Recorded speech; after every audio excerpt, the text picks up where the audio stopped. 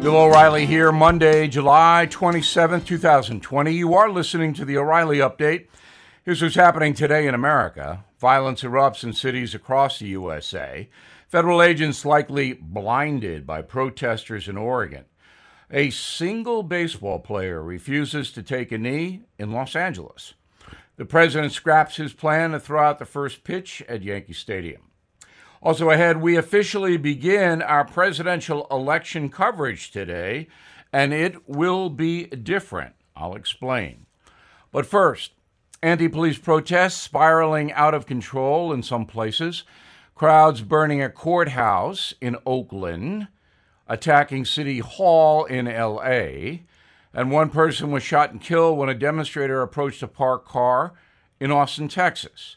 More than 200 people arrested on Saturday alone.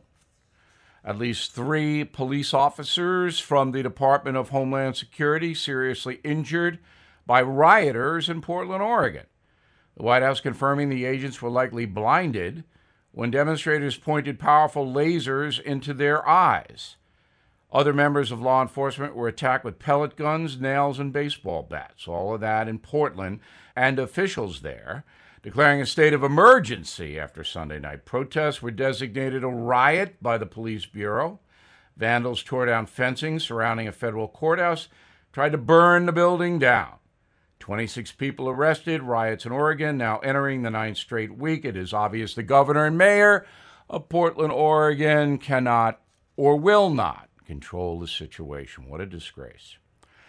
San Francisco Giants pitcher Sam Coonrod standing during a moment of silence honoring Black Lives Matter at Dodger Stadium, citing his religious beliefs. The 27-year-old saying, quote, "I'm a Christian. I just can't get on board with things I've read about them," meaning Black Lives Matter organization, how they lean Marxist. "I can't kneel for anything beside God," unquote. President Trump confirming he will not be throwing the first pitch at Yankee Stadium.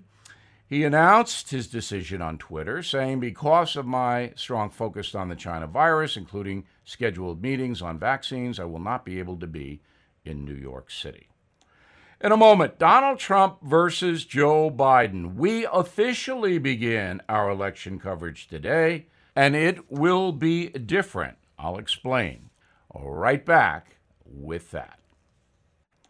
How bad is your back, knee, or neck pain? Mine was pretty bad. I played 4 sports when I was younger, and it's catching up with me now. I tried a lot of stuff to manage the pain. Ointments, pain relievers, fish oil, nothing worked. So a doctor friend of mine recommended Omega XL, and here's why.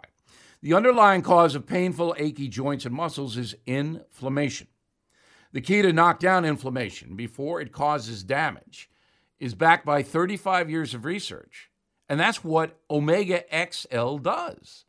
The doctor also says, quote, "I can't write any prescription that comes close to what Omega XL accomplishes." She was right. So if you're suffering with painful, achy joints and muscles, stop wasting money and switch to Omega XL. Order Omega XL now and get a second bottle free. Visit OmegaXL.com/Bill, OmegaXL.com/Bill, or you can call 800-844-4888, 800-844-4888. Time now for the O'Reilly Update message of the day. 99 days from today, we will vote for either Donald Trump or Joe Biden for president. This will be my 11th presidential race as a journalist.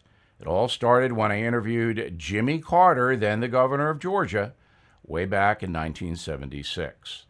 But in 2020, we have a far different country than we did back then, and a unique election because of COVID. Let's look at President Trump first. He is behind in all the polls, but the polls don't really matter because much will happen between now and Election Day, things that no one can predict. So polling today is really a snapshot, but I don't take it seriously at all. Now, Donald Trump did very well with the economy. He basically is a market-based capitalist and allows companies, corporations, individuals maximum freedom to make money. It's as simple as that. That's his economic philosophy. All right? So that is his strongest suit. But because of COVID, the economy has not collapsed totally, but is severely damaged. And the fear of COVID overrides this whole vote coming up in November. Now, as far as the United States' position in the world, Donald Trump is a deal maker. Before COVID, he was close to getting a trade deal with China. He doesn't come down hard on Russia because he wants some kind of deal with Putin, which I don't think is ever going to happen. But it's essentially, he's looking at the world through an economic lens. He wants to withdraw troops from Afghanistan, and that's a good thing. That country is chaotic. We can't stay there much longer. I understand why we're there in the first place. I supported that, but the Afghan people are going to have to fend for themselves. The final thing about Donald Trump is his demeanor. Never have we had a controversy like this surrounding the White House. The president is confrontational. He is self-involved. He is a press despiser, and his demeanor is big. Now, remember, in 2016, Donald Trump lost women 54-42, and right now, that's why he's so far behind. Now, I'm going to get into Joe Biden more tomorrow, but I'm going to tell you today that I believe if Joe Biden's elected president, the nation will go into recession, severe recession. He wants to raise taxes on corporations, on many workers. He wants to raise capital gains tax, which would really harm the stock market. He really has a socialist vision. Now, this is entirely opposite from what he used to be, but he's changed his position on abortion, on crime. And Joe Biden is essentially being held hostage by the far left element of the Democratic Party. Is he a far left nut? No. Is he going to stand up to that movement? No. Now, tomorrow I will have a detailed analysis of Mr. Biden, but I have to tell you, we are voting for our country rather than two men. I'm Bill O'Reilly, and I approve that message by writing it. For more news analysis, please visit BillO'Reilly.com. And please join our campaign, Stand Up for Your Country. In a moment, something you might not know. Many of us are worried about 401ks and retirement savings, everything we've worked very hard for. They could evaporate. With all the fake news and uncertainty, we are left wondering where to turn for fact-based advice about our investments. It's very important to have an independent expert working to preserve and grow your savings, especially in today's economy. So please meet Silicon Valley angel investor and 5G expert Jeff Brown of Brownstone Research, whose only obligation is to you. He has created a newsletter called the Near Future Report, where he shares his analysis on where the stock market is going and when, which stocks are poised to rise and fall, and a new way to profit from the exploding tech market. His track record is amazing, so please go to bill5g.com. Let Jeff help you preserve and grow your wealth. bill5g.com. You will thank me. Now, the O'Reilly Update brings you something you might not know. From September 1959 to January 1973, NBC's Bonanza, remember Bonanza? Soared, becoming one of the most successful television programs in history. 14 seasons, 431 episodes. Early ratings took off thanks to color TV. Bonanza was the first in America to ditch the standard black and white format. The Western took place in the 1860s, centered upon the wealthy Cartwright family living in Nevada. Now, if you're a fan of the series, you may be wondering what happened to the actors after the characters hung up their boots. They were all huge stars in America. Let's start with Lauren Green, Ben Cartwright, the father. He went on to work as a voiceover actor, also starring in the 1977 miniseries Roots. Mr. Green died in 1987 at the age of 72. Pernell Roberts, Adam Cartwright, oldest son, transitioned to the theater. He was married 4 times before his death, in 2010 at age 81. Sadly, the end of Bonanza was also the end for Dan Blocker, who portrayed Hoss Cartwright. He passed away from a pulmonary embolism in 1972. He was only 43.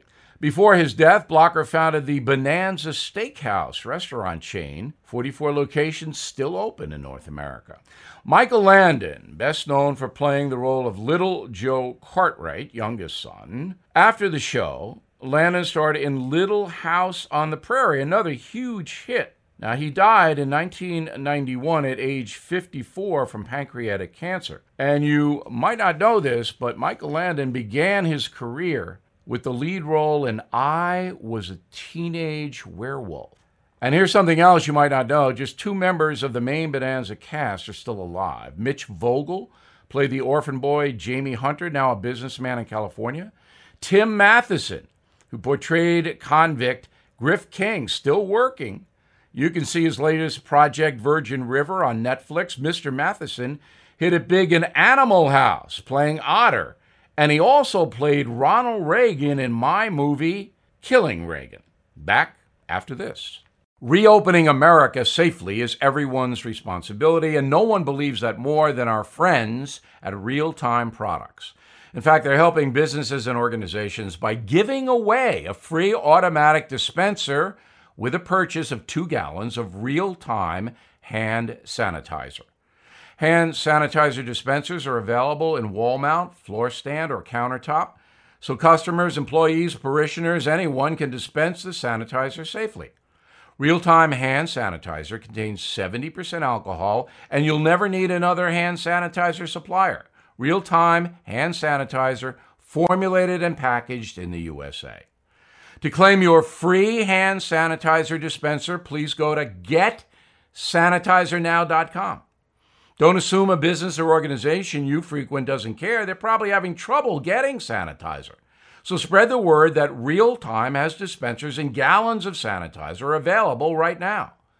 Do your part. Getsanitizernow.com. Getsanitizernow.com. Thank you for listening to the O'Reilly Update. I am Bill O'Reilly. No spin, just facts, and always looking out for you.